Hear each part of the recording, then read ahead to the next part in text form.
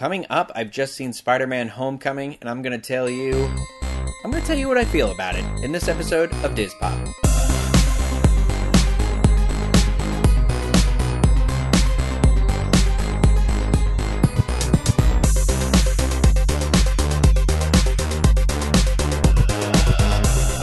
Diz Pop is brought to you by Dreams Unlimited Travel, experts at helping you plan the perfect vacation. Be sure to visit them on the web at dreamsunlimitedtravel.com.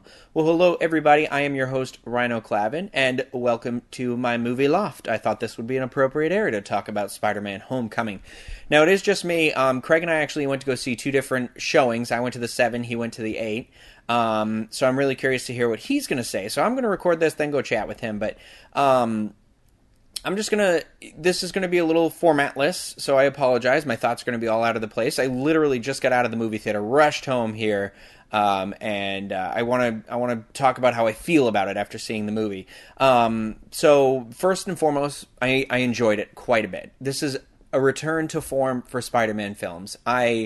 I don't know that I feel like this is the best Spider-Man film I've ever seen, but it's in the top 3, okay? And the other 2 are pretty great films. I'm talking the original Spider-Man, Tobey Maguire, 2002, and then the follow-up in 2004, Spider-Man 2, which is considered one of the best superhero movies ever made. And I would agree. And I'll kind of break it down as to why I feel like that it's in the top 3, but what I first want to say that when The Amazing Spider-Man starring Andrew Garfield and Emma Stone came out, those to me were very unwarranted movies. Okay, the third movie, not great. Everyone pretty much universally can agree to that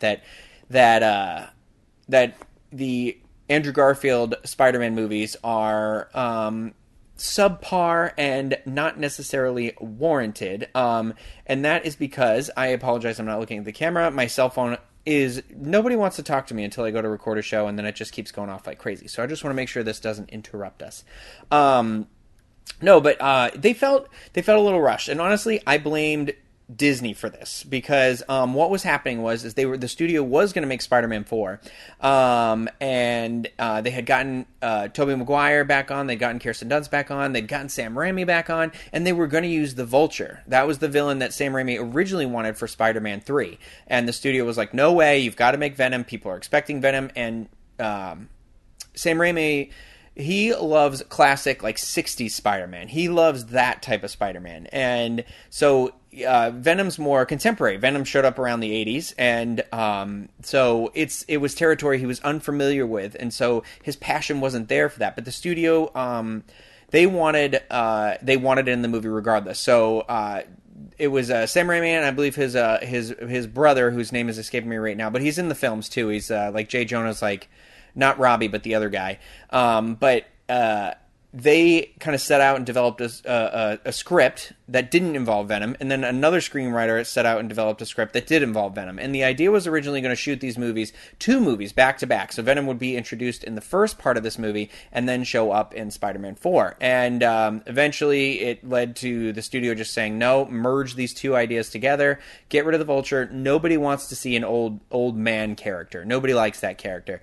So Spider-Man 3 comes out, and clearly you can see the heavy-handed studio involvement in that movie. You know, it doesn't have that same love and passion that's there in 1 and 2. It's got parts that I would argue are pretty good. I mean, the Harry Spider-Man opening, beginning, I like certain elements of the story, how they kind of come in and play around, but overall, it's not great. It's obviously not great. And the studio finally was going to do a 4th one, and you're like, okay, they can redeem it. Because honestly, like, I know everyone's like, oh, Spider-Man 3, but there were 2 phenomenal movies before this. 2 of the best superhero movies made before this. So one dip in the franchise doesn't warrant rebooting. You know, it's kind of like, okay, well, let's go back to the drawing board, see what made the other 2 great, and let's go from there. But then at this time, Marvel was purchased by Disney. And essentially, a lot of studios kind of panic because they didn't want to lose their lucrative... Obviously, Disney buying this really means there's a value in this property still. And they didn't want to lose this sort of stuff. So Sony was like... Sam Raimi essentially said, I'm doing the 4th one, and I want the Vulture in it again. I'm using the Vulture this time. They even got as far as casting John Malkovich as the Vulture. Anne Hathaway was going to be playing his daughter, who was going to be like a Vultress. And it so it got pretty far along, and then the studio got, we don't want the Vulture, there was pushback again, and the studio essentially was like, instead of having this argument, we're just going to reboot the whole thing. And it's insane to think that, okay, rebooting is one thing. Like, they could have just kind of recast everybody, kind of had Spider-Man in the same general point in his life, and I think we could have accepted it. You know what I mean? Had it be slightly stylistic difference, but I don't think it should have regressed to Spider-Man in high school. So essentially, they were like, all right, well, we'll make him like the Ultimate Spider-Man, or we'll make him the more modern-day Spider-Man, the skateboarder Spider-Man, which was a horrible... I think a horrible thing to do too. It's just one of those like disconnects between the audience, I feel like. So when I first saw The Amazing Spider-Man, I thought, okay, familiar ground, because clearly it's like, both familiar and unfamiliar. It's still the story of bit by a spider, Uncle Ben bites it, stuff we've seen and know. I mean, Spider-Man's one of the most universally treasured characters, I would argue. And so it felt repetitive and it didn't feel warranted. It did give us the Lizard, which was kind of teased in the other Spider-Man movies, so it was a new villain, but that just didn't deliver. There's a lot of issues with that movie, and someday I'll do like kind of maybe when this movie's coming out on Blu-ray, we'll kind of do like a ranking of some of them, and I'll go through individually and talk about like specifics in that movie that I have issue with. One is there's a bomb that goes off over the city that turns all the cops into lizard people, but nothing ever happens in the movie from that. Then all of a sudden they're turned back into regular people. What do those lizard people do anything, or do they just stand there and stare at the tower for forever? Whatever. I have no issue with Andrew Garfield as Spider-Man. I think he actually is a good Spider-Man, and I think Emma Stone's wonderful in pretty much everything that she does. I don't really have an issue with Sally Field per se as Aunt May. I thought that Martin Sheen was great as as Uncle Ben, was really kind of the standout. So shame he bites it in the first movie, but I don't know. It wasn't great. And then there was maybe hope for the second one, and then the second one kind of played out more like Batman Forever. Like, it was a very cartoony villain. I would make an argument someday, though. I like The Amazing Spider-Man 2 more than The Amazing Spider-Man 1 for things that it aggressively tried to do differently. And for one, the score, I think, is actually really interesting. The Hans Zimmer score that he did with the other guy that I can't remember. But there was really interesting things in there. The Electro character's stupid, but I actually don't mind the Harry Osborn Green Goblin character. There are issues with the story. It felt very rushed. But there are parts of that where I feel like if they had committed to it and not...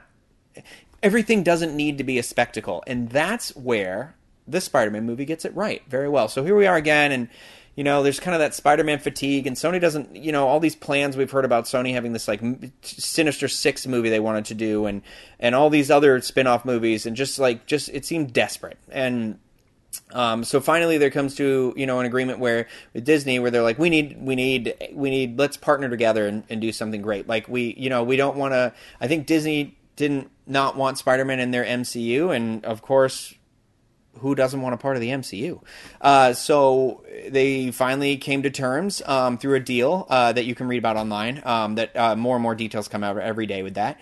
And I'm happy to report, too, this 100% feels like a Marvel Cinematic Universe. In fact, I forgot the entire time that this kind of was a Sony with Marvel sort of situation, but it fit in, I would argue, more so than even some of the completely in-house MCU movies. So it was really interesting. And what I'm going to say that this movie does really, really well is, okay, so Spider-Man is in high school again. And one of the things that makes me sad is I love Spider-Man so much that when I was a kid, Spider-Man was in college. That's the Spider-Man I know, the 90s Fox Kids Spider-Man. We all know it. It's great. And that's the one I kind of relate to. So it was more like the Sam Raimi one was that kind of version of that character, only a little less sarcastic because he was kind of the classic Spider-Man. And then the Andrew Garfield one's like, they really wanted to bring that sass in there. And then the sass is in this one too, but balanced well. And it goes really well with his character because he's a 15-year-old. And I actually felt like this Spider-Man was 15, not Andrew Garfield, who was 30, playing a 17-year-old in two different movies. Okay, I know that Tobey Maguire was older than he was younger than Andrew Garfield was in his first Spider-Man movie. However, I know he looks older, but he's only in high school for the first 20 minutes of that movie, so it's regardless. Anyway, This movie does a really good job of really putting this character in high school, and the really interesting idea is he's in one of those. Oh my gosh, I forget the word for it, but it's, for essentially like accelerated kids that are geniuses, and it's all kind of tech schools to feed into that. So it was like it had that high school vibe to it, but it was distant enough from the average person who probably went to just like public school that it felt like, okay, it's high school, but it's okay if it's a little unfamiliar to me, and it's doesn't really even factor in that well, but it clearly has that John Hughes influence here, which was wonderful as well. It even made a Ferris Bueller's reference in the movie, which I greatly appreciated.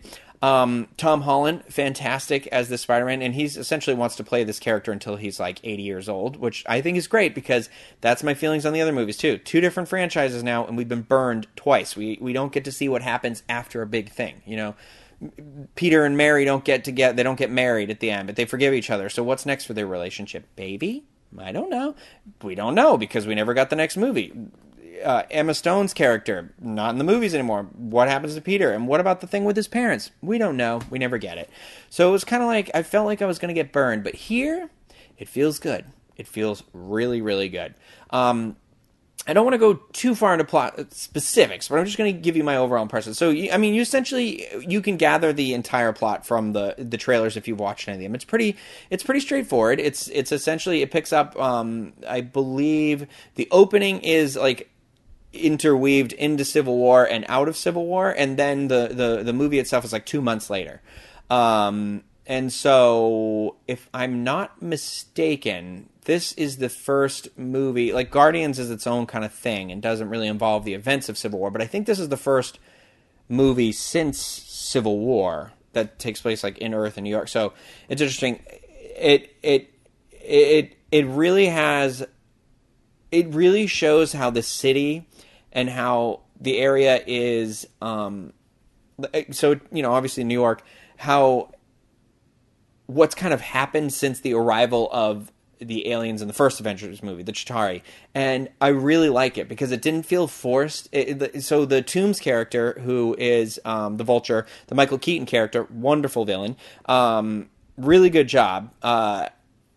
Really, really good job. There's also, spoiler alert, but I'm not going to tell you who they are. There are some other villains in this movie, but they don't ever overshadow the main villain, and it's never like, they're more like, you know who they are if you're a big Spider-Man fan, but you're not like, I feel like they're not villain enough to be their own villain movie, so it was a good use of that. You can kind of see one in one of the trailers, so, then there's other little nods, so when you're done with the movie, you can read all the Easter eggs and then go see it again, because I do think it might be a good movie to see twice, but, so essentially the Toomes character works for a like cleanup agency, and they got this big job about cleaning up the Chitauri, the ship, the big ship that crashed in the Avengers movie, and this other government company that's like co-funded with the Iron Man character, they take over, and it's kind of like screws this guy. And so that's kind of his motivation, is that they end up having a couple pieces of the tech. They've got a really smart guy who's like, it's too bad because we could have built all these like crazy awesome things with that. And that's kind of their thing, is their black market, or is it racketeering? Is that what it is? Wartime racketeering? I don't know. They're essentially making weapons and selling them on the black market. And so that you can see that in the trailers, in that bank scene, like, wait a minute, you guys aren't the Avengers. So that's his plots. Spider-Man he's Peter's back, and he's kind of adjusting to his life as now he feels like he's working toward being an Avenger. So he's going out every day and just trying to like do what he's waiting for that phone call. And essentially, he's putting his entire life on hold every day because he thinks his main calling in life is to be this Avenger. He wants to move into upstate New York where their facility is, and he wants to like, that's his thing. And so he kind of doesn't care it about the high school stuff. I mean, he's got a crush in this movie. This character Liz, and so he's got the typical, like, I've got the high school crush, but I'm kind of a loser, and but I'm also like on the sideline. I'm this really cool guy, but I can't really tell anybody I'm this really cool guy. It's very this movie in all the good ways did harken back very much to the first Spider-Man movie, Spider-Man 1, 2002 Spider-Man. In like good ways. There's a family dynamic here that I feel like is similar to the one that was present in that movie. There is that whole like Mary Jane loves Spider-Man, but Peter's her friend, that sort of a thing. I will say, I'm going to say one or two spoilers because at the very end, just because I'm a little, I don't want to give one away because it was awesome, but I do want to talk about one that you might have heard already, and it annoys me a little bit. But anyway, now to my overall impression. So, good movie, good solid movie.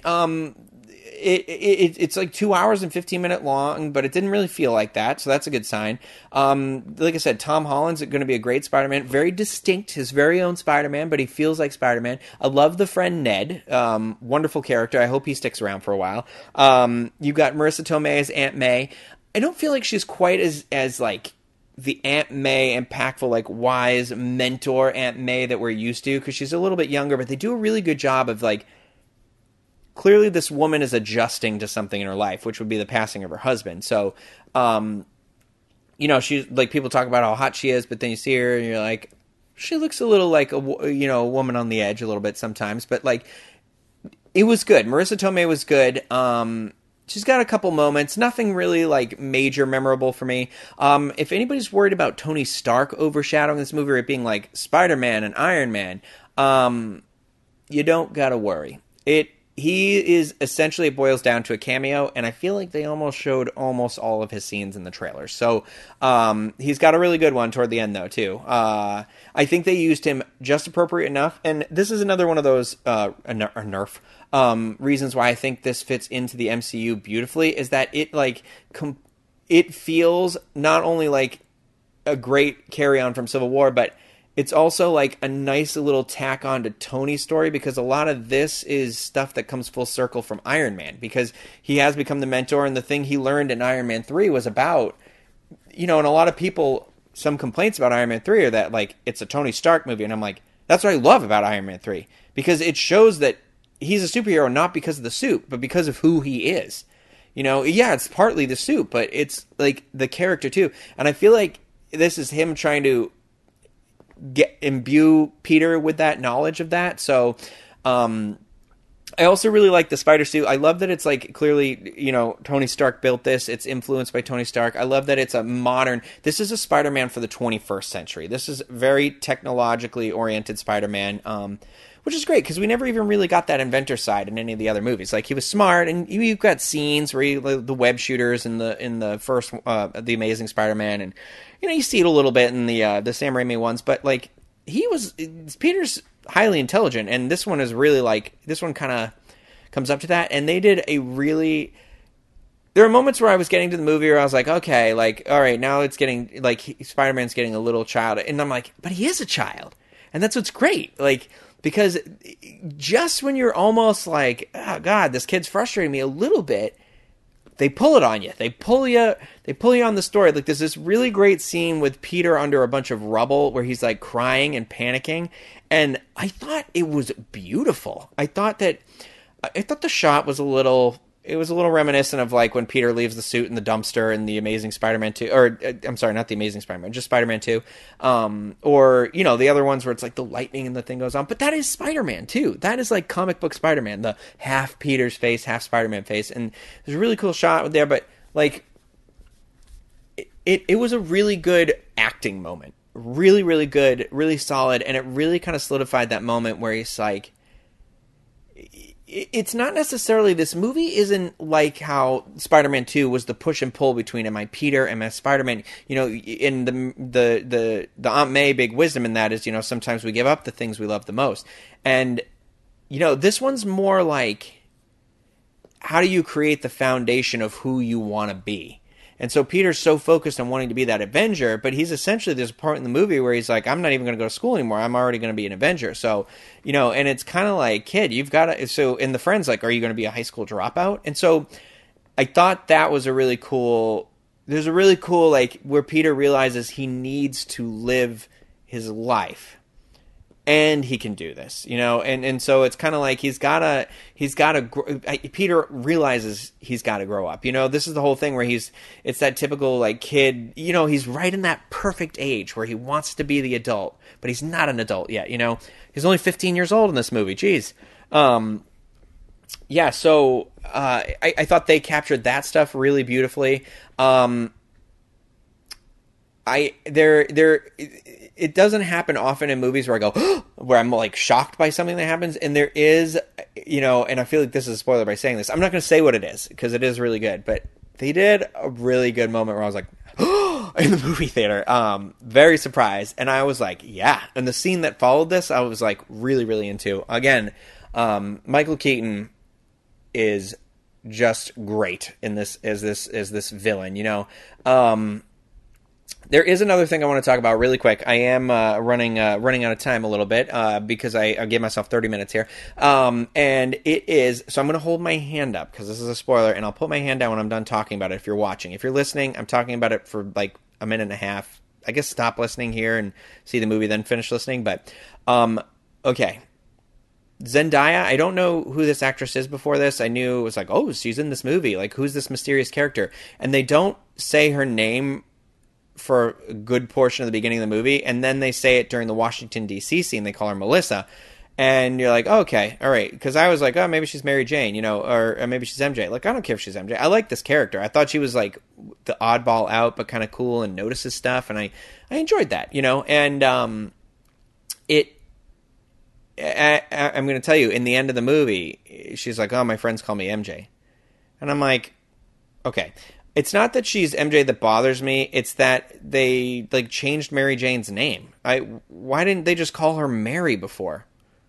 And it would have been fine. Like, and I would have been okay with it. It didn't need to be a surprise. I thought that was cheap. Like, by like not saying a character's name the whole movie, and then it's kind of cheap. So I had an issue with that. That's really my only complaint about the movie, though. It's minor. It's just kind of like one of those, like, of all the things in the movie, that felt kind of like a little gimmicky, but the rest was pretty solid and heartfelt. So there is one more. I lost it. There was one more spoiler I was going to talk about. There are cameos from other people that I think are pretty fantastic. I won't even say it because I think people should be surprised when they see this cameo. But it was another moment where I was like, oh. So I was super happy about this person being in this movie, and I winked as if you know what it is, but it looked like a facial spasm. There are 2 end credit scenes. I'm going to put the hand down. There are 2 end credit scenes. One midway, one at the very end. I'm not going to tell you what either of them are, but they're definitely worth staying for. Especially the one at the very end's a little tongue in cheek. It's very funny. Yeah, but I really enjoyed it. I'm going to say really quick. Sorry, I've said 30 like million times. The reason why I think this is, it's not necessarily that it's weaker than Spider-Man, the original first two Tobey Maguire movies. There's nothing about that. I think it's really going to come down to style and preference. I think some people are going to go to this movie and say, this is the best Spider-Man movie I've ever seen. And that's going to be great. And I won't disagree with them. It's not my favorite, just for stylistic. That's all. In the original Raimi movies, and all of the Raimi movies, there is a very distinct and unique style to filming. It is clearly his influence as a horror director is very present on a lot of shot choices, from down to the Doc Ock scene where the chainsaw comes up, and some of them feel a little like cheesy. I mean, that's kind of what Spider-Man's can be, cheesy sometimes. But then there's like shots where in the first one, when the Green Goblin drops the elevator full of the kids and Mary Jane, and there's that shot where one's going one way, one's going the other way in his eyes. That's one of my favorite shots. I love the falling scene too, where the thing goes in slow motion and blows the stuff off his face. I love the opening where he's drawing his suit and all the spiders crawling across the screen. In Spider-Man 2, the scene where he uses his spider sense, and he's like at the table with Mary Jane. You remember this one? It was the trailer for the movie, and he goes, and it just pans back to the car. There's a lot of, and then Doc Ock shows, and it's like boom, boom, and the music matches the footprints, and it keeps zooming in. The alleyway in the original movie where he puts his hands on the wall for the first time, it's like boom, boom, bump, bump, bump, bump, bump, bump, bump, and the Danny Elfman score is going. There's a lot of moments like that, very unique, iconic moments that really are marked by a really cool stuff like that. And I thought that. I thought. Sorry, Craig is telling me he's out, so we got to go talk about this. So, I thought that this movie lacked that a little bit. And I honestly think that a lot of the movies in the Marvel Cinematic Universe lack this, with the exception of the Avengers movie. I think Joss Whedon did try for some of that really cool shots. There's that really long panning one shot in the Avengers. There's the cool shots where they're all like come together. There's a lot of really cool choreography in that. And then the Guardians movies, I think, are the ones that come closest to this. But I get it. They want it to all look like one giant picture, so it all kind of looks the same. That's my only complaint about this. There was no real like, oh, that's a really cool shot. There's like one quick moment where it's like from his eye perspective with his hands on the ship that I thought was really neat, but there's no like, my mom will even say, I'll say, Mom, what's your favorite part of all the Spider-Man movies? And she'll say at the end of the first Spider-Man movie, when he's swinging through New York City, like you felt like you were moving with him. I remember that feeling, that rush of like going through the city, and it was so great. And then they did it again at the end of the second one, or that scene where he's going in the second one and it pulls out of his eye and it's Doc Ock's eye watching him, and then he crawls up the building. Like, there's a lot of really awesome moments like that they really flip. You've got a camera, like, get create, you know what I mean? There's clearly like this guy, but that's a labor of love and a stylistic choice too. This guy, I believe John Watts, this might be his like first big motion picture movie, which is great. Well done, sir. Well done. You did a great job. I'd say excellent. And that's really what it comes down to me, is that it's just almost missing that beauty that was like the first two Spider-Man movies, like the color palettes, they're distinctly different, but like any moment I could kind of freeze frame that movie and just kind of point out things I love about the coloring, the sound, the score, the choice of camera shots. There's a lot of that very present in this, and this one felt a little more basic. There was never a moment where I was like, I'm swinging with Spider-Man, but. And I don't mean that in a bad way. I'm just saying that is, I feel like if they can get there, if this next movie can be as good as this one and get there stylistically, I'm telling you, this will be the best Marvel movie that's ever been made. So that's my feelings on it. If you've seen the movie, I want to hear what you guys have to say. Tweet at us, DizPopShow. Tweet at me personally. I'm sorry I didn't really go into it anymore, but I've talked a lot. I'm really jazzed up about the movie. Got to go talk to this fool about it now too. Leave comments if you're watching this on YouTube, wherever. Let's chat about it. I want to know what you liked. I want to know what you didn't like, if there are things you didn't like, because I don't really have a complaint about it, really. This is definitely one of my favorite MCU movies, so they are on fire, because Guardians was great, this was great, just a lot of great stuff churning out. So let me know, and I will talk to you guys in the next episode of DizPop.